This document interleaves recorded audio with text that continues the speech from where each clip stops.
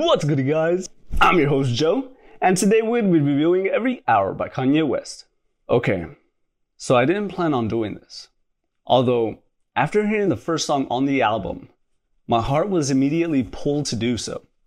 So here we go.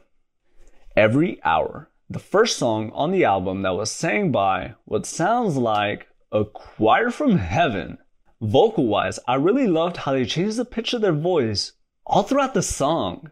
More than just for vocal aesthetics, the shifts in pitch added the emotional dynamic that you could get at a church service. Lyrically, I believe that how the song was written was wonderfully matched by the singing.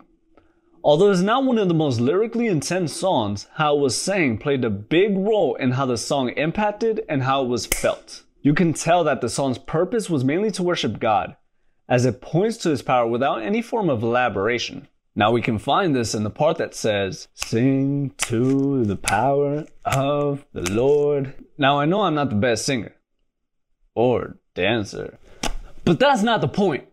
Psychologically, the song moves us into action as we subconsciously look for proof of his power in our own lives and those of others.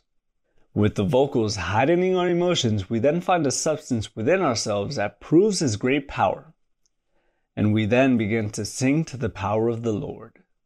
As I highlighted before, the vocals really complemented the song.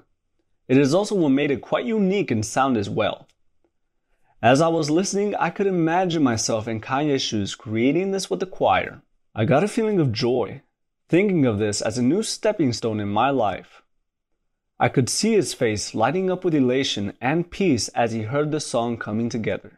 Mainly thinking of this as a proclamation of my love for God and a debut to my new relationship with him. But also the opportunity to change lives forever. I see him standing in awe, not only seeing this amazing growth as an artist, but also thinking of the great impact he can have on the people that enjoy his work. You see, taking on this role in God's plan is so important. Knowing that hearts can be turned to God through his work is an amazing feeling.